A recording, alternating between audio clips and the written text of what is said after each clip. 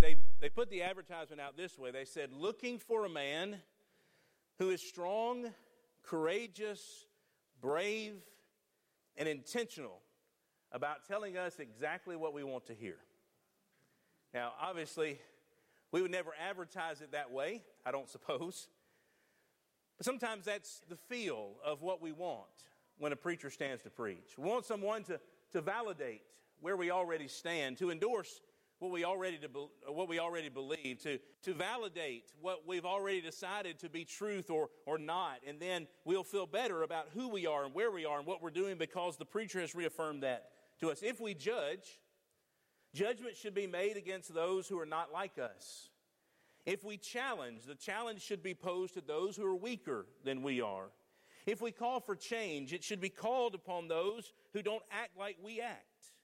And if we urge for a different understanding, it ought to be to those who don't think like we think. Preaching then must condemn the world and comfort the church. And I believe sometimes that's the way that we see it. And I believe Jesus came into a religious world who felt a lot like that. Jesus would say things like this to those that were highly religious of his day. The well, the healthy, need not a physician. I didn't come to call the righteous, but sinners to repentance. Now, when he made those statements, it wasn't the reality or the concept that he believed the people he was talking to were righteous, that he believed them to be healthy, but they thought they were, and because of that, they rejected him because his message challenged them, and they were already right. You ever felt that way? Felt like the preacher was just being a little bit too pushy, a little bit too condemning for those of us who have been raised to believe in God and have attended worship service most of our lives and are doing everything that we think we know to do that's right, and yet he tells us we're not. Our text this morning, by the way, comes from Luke chapter 13, beginning of verse 6, if you want to go ahead and turn there. But what I want us to do is I want us to go back before that and kind of set the stage and see what he's been talking about, because Jesus, on a regular basis, to those who were already religious, called for the need to repent. I'll say more about that in just a moment. Back in chapter 12, leading up to this, Jesus says in verse 49 that he came to bring fire on the earth. In verses 51 through 53, he said that he didn't come to bring peace in all situations, but on many occasions he came to divide. He called them hypocrites because they were able to discern the sky and the weather, but they could not discern the spiritual elements of their time and of their day, the modern events in keeping with God's intention for them. He used two known tragedies of his day, beginning in chapter 13, the blood of the Galileans mixed there at the altar, and the Tower of Siloam that fell on those who were unsuspecting. And he used that as a call for repentance. One writer suggested that it would have been humorous, probably, to sit around the dinner table after that sermon. I don't believe that 12:49 through 3:6 or 3:5 is an actual sermon that Jesus preached, but a collection of things he said over the course of probably days or weeks, and it was pulled there by Luke because of the common theme and commonality of them. But in keeping with that, this writer said, it would have been interesting to be at the dinner table as that sermon was critiqued. And the son asked the dad, what'd you think about the sermon this morning? And the dad said, I was both insulted and offended. And the son said, well, what do you mean by that? Maybe you heard a different sermon than I did. What was wrong with the sermon? Well, he said that if I cared about the weather, I was a hypocrite. And then he used two tragedies where people lost their lives and bent them to ask me to repent. I'll never listen to him preach again. I wonder sometimes if our reaction to hearing straightforward, needed message from Scripture causes a similar reaction in us. So for the next few weeks, I want us to look at the concept of repentance from various parables of judgment found in the New Testament. I want us to look at those parables and what they meant in context, and then what they mean for us today, that we might be a people called to repentance. Obviously, we don't believe in the doctrine of once saved, always saved. The idea once we become a Christian, that we can't fall, we can't fail, we can't mess up, we can't be separated from the love of God by anything, even our own actions and inaction according to His will, that we can live however we want to live and be right. We don't believe that. We don't endorse that. We don't teach that because the Bible doesn't believe it or endorse it or teach it. And yet sometimes we live it as if we have no need ever to repent of anything that we've ever done or maybe are currently doing. So I want us to be personal. I want us to be direct. I want us to be open as we investigate these matters. Why did Jesus call for repentance so much? Because He knew that there was a sorrow and a repentance, 2 Corinthians 7 and verse 10, that led to salvation. Our parable this morning is found at the end of all of those things we've just sort of referenced. And it begins in Luke 13 and verse 6. The Bible says, He began telling them this parable. A man had a fig tree which had been planted in his vineyard, and he came looking for fruit on it, and he did not find any. And he said to the vineyard keeper, Behold, for 3 years I have come looking for fruit on this fig tree without finding any. Cut it down. Why does it even use up the ground? And he answered and said to him, Let it alone, sir, for this year too, until I dig around it and put in fertilizer. And if it bears fruit next year, fine. But if not, cut it down. Several observations I want to make to sort of help us appreciate the purpose and impact of this particular story in this setting to these people, and then some application for us, and the lesson will be yours. Fig trees were common in Israel and common in the Bible times. In fact, we first read of fig leaves, if you will remember, all the way back in the garden when Adam and Eve sinned and began to make for themselves coverings because of their shame. And then as you move through the Old Testament, you find various references to the fig trees. Sometimes the good things about the land of Canaan is described by the presence of fig trees. Deuteronomy 8 and verse 8, a land of wheat and barley and vines and fig trees. When the spies went in Numbers chapter 13 and they came back in verse 23, they came back with some of the figs of the land. In fact, later on, the idea of fig trees would be representative of prosperity and protection in Israel. 1 Kings chapter 4 and verse 25 says, So Judah and Israel lived in safety. Notice this, every man under his vine and his fig tree, even from Dan to Beersheba, all the days of Solomon. From the most northern point of the land to the most southern point of the land, every man lived under his vine and his fig tree, finding shade and protection. That's how God described prosperity and safety.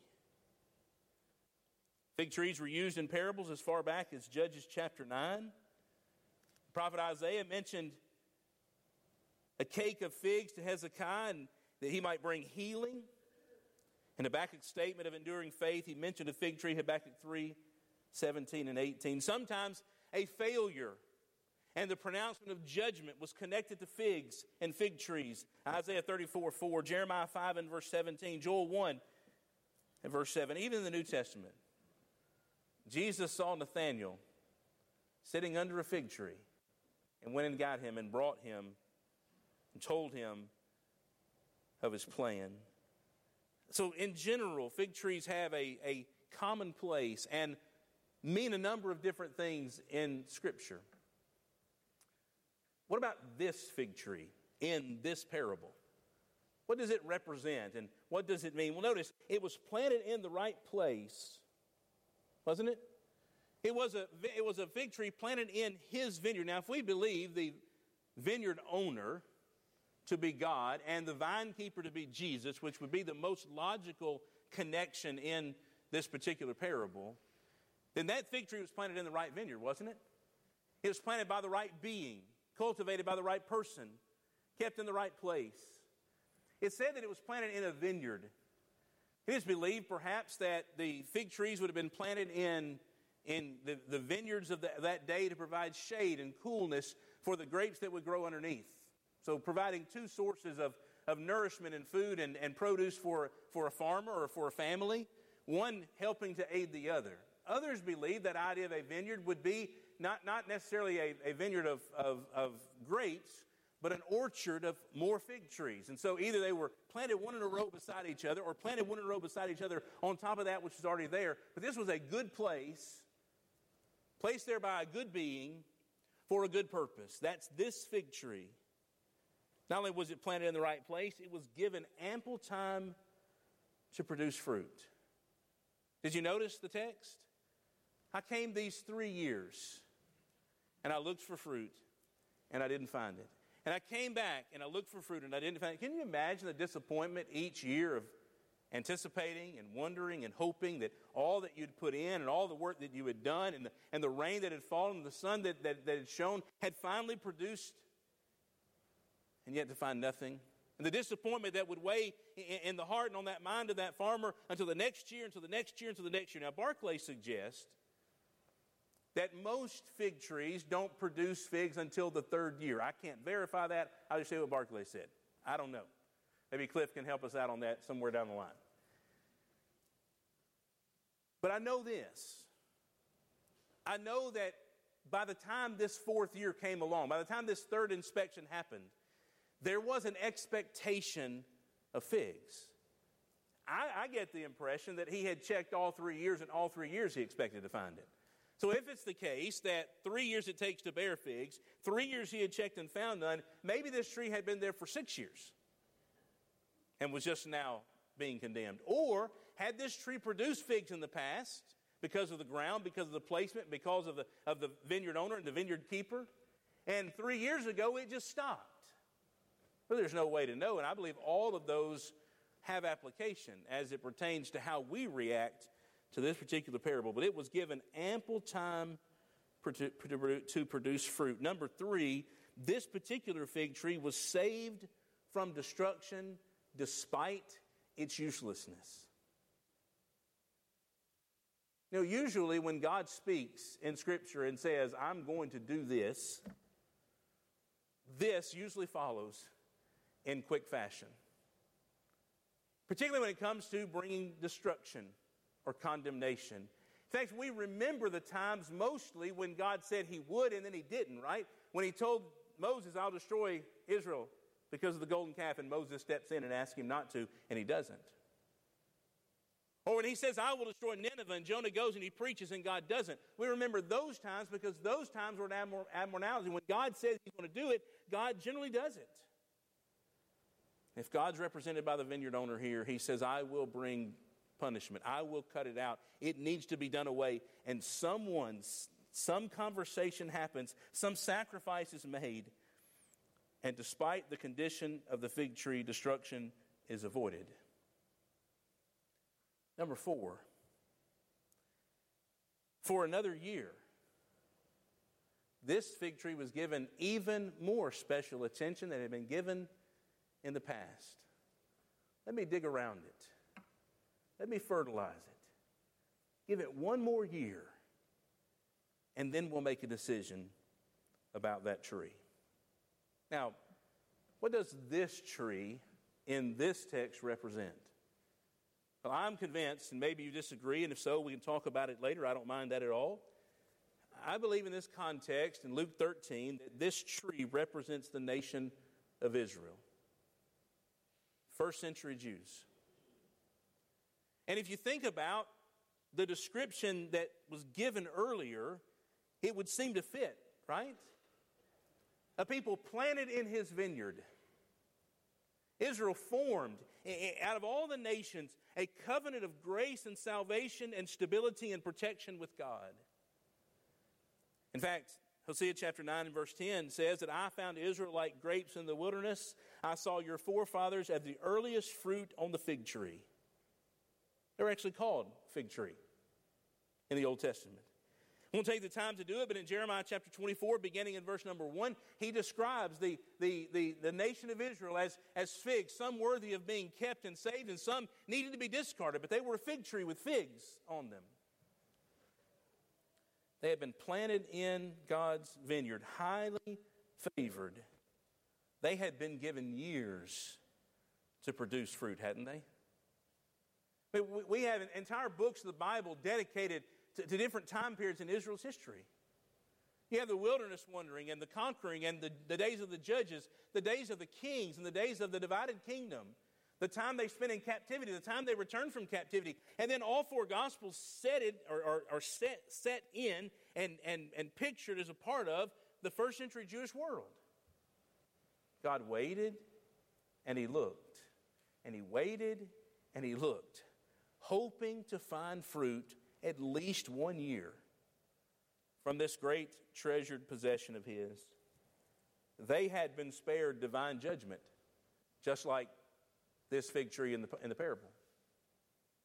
Moses stepped in on their behalf. Jesus stepped in on their behalf. Prophets stepped in on their behalf, stayed the wrath of God, brought back a remnant. God was gracious to them.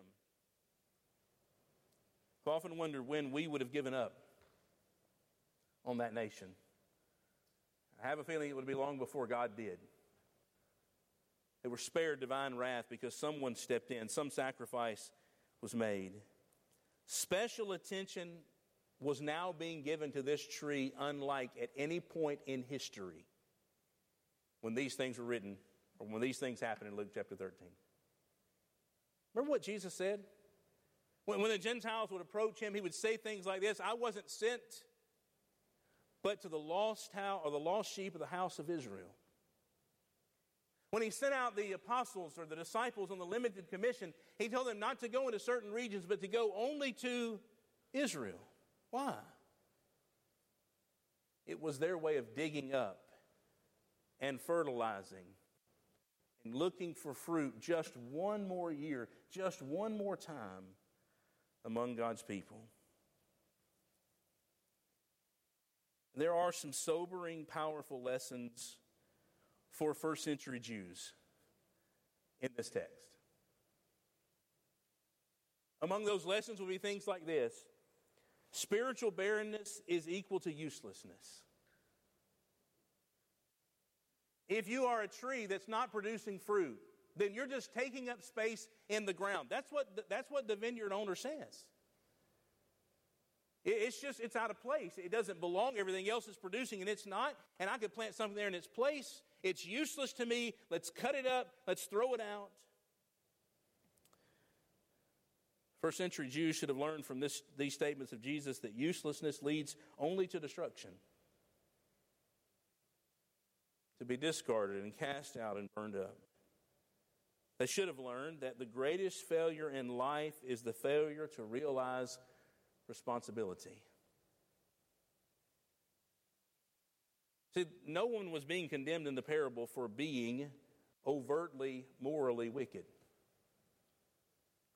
for following after idols, for being a people who had thrown off God's restraints and were using His grace as a license to live as the world lived. No, they just weren't doing what they knew they were supposed to do and what they were made to do. And if there were any first century Jews in this room this morning, they could learn all four of those lessons pretty quickly. But we don't have any of those here. What we do have is a room full of 21st century Christians who I believe should learn the same four lessons from this parable. That spiritual barrenness is equivalent to uselessness. Is that scary to anybody but me? And we can define how we bear fruit, I think, in two ways. One is by character development, developing and showing and living out the fruit of the Spirit in our lives. Also by bringing others to Christ and reproducing ourselves as Christians. And I'm not sure that bearing fruit should come down to one or the other of those things, but a combination of them. What are we in the vineyard of God where we've been planted? You see, we've also been planted in a special covenant of grace with Jehovah God. Nurtured and cared for. Some of us, second, third, fourth, fifth generation Christians. Been a part of congregations with good leadership, somewhat adequate preaching perhaps, but individuals who support us and love us, care for us and forgive us and are patient with us and check on us. What does our tree look like? We should learn that spiritual barrenness is uselessness and that we might be taking up space where something more productive could grow.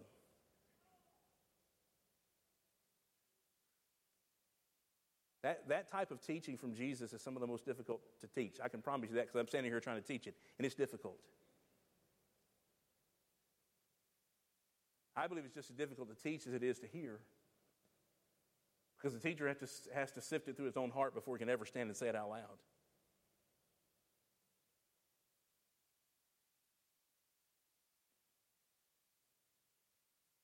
First century Christians should learn from this parable that uselessness only leads to destruction.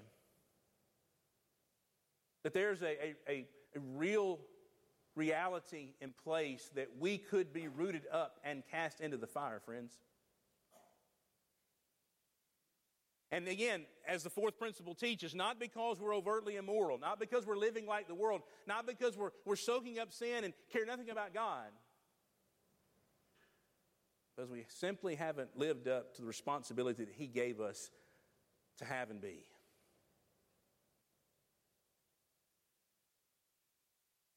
So, in conclusion of all of this, how long have you been a Christian? Now, that answer is different for everybody. Almost everybody. There might have been people here who were baptized on the same day. But for the most part, it's different for everybody. How long have you been a Christian? How much has been invested in you? How much watering and cultivating and nurturing and protection has been put into your soul and spiritual life? Who has taught you? Who's preached to you? What programs have you been involved with? Which shepherds have guarded your soul? Who were your parents? Who are your children? Who are your mentors? How much have you relied upon God's grace and forgiveness and mercy day in and day out to maintain holiness and righteousness before Him? What if He came inspecting this morning? And He came to this place, to my pew, hoping to find fruit.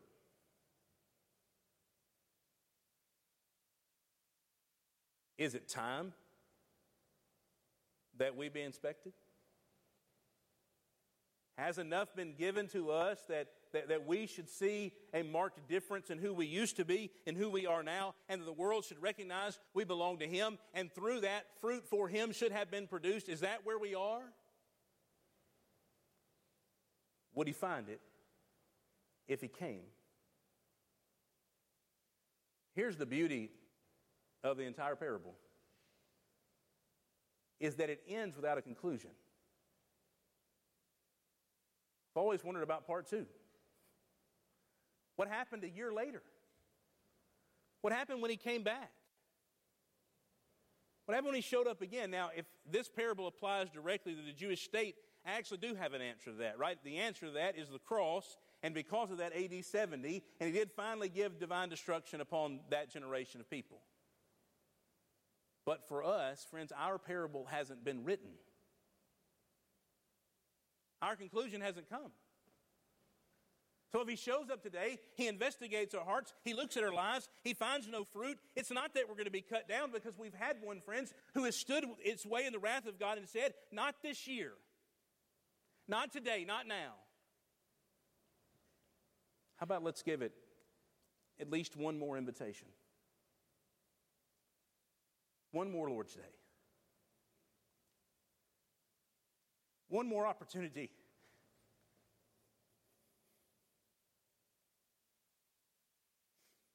to just do what we know we need to do. And just be who we know we need to be. He's not asking for heroics. He's not asking us to move mountains or to turn the world upside down. He's just asking us to bear fruit in our place of His vineyard. He's asking it of us individually. He's asking of us as a congregation. Because of that, we should ask it of ourselves. He hasn't come to inspect yet, but He will. What will He find? If you're not right with Him, if you are barren spiritually, if you need to become a Christian, if you stood apart from Him for too long, in these parables of judgment, we'll have to make a choice. This morning, the choice is yours. If you come while we stand and while we sing.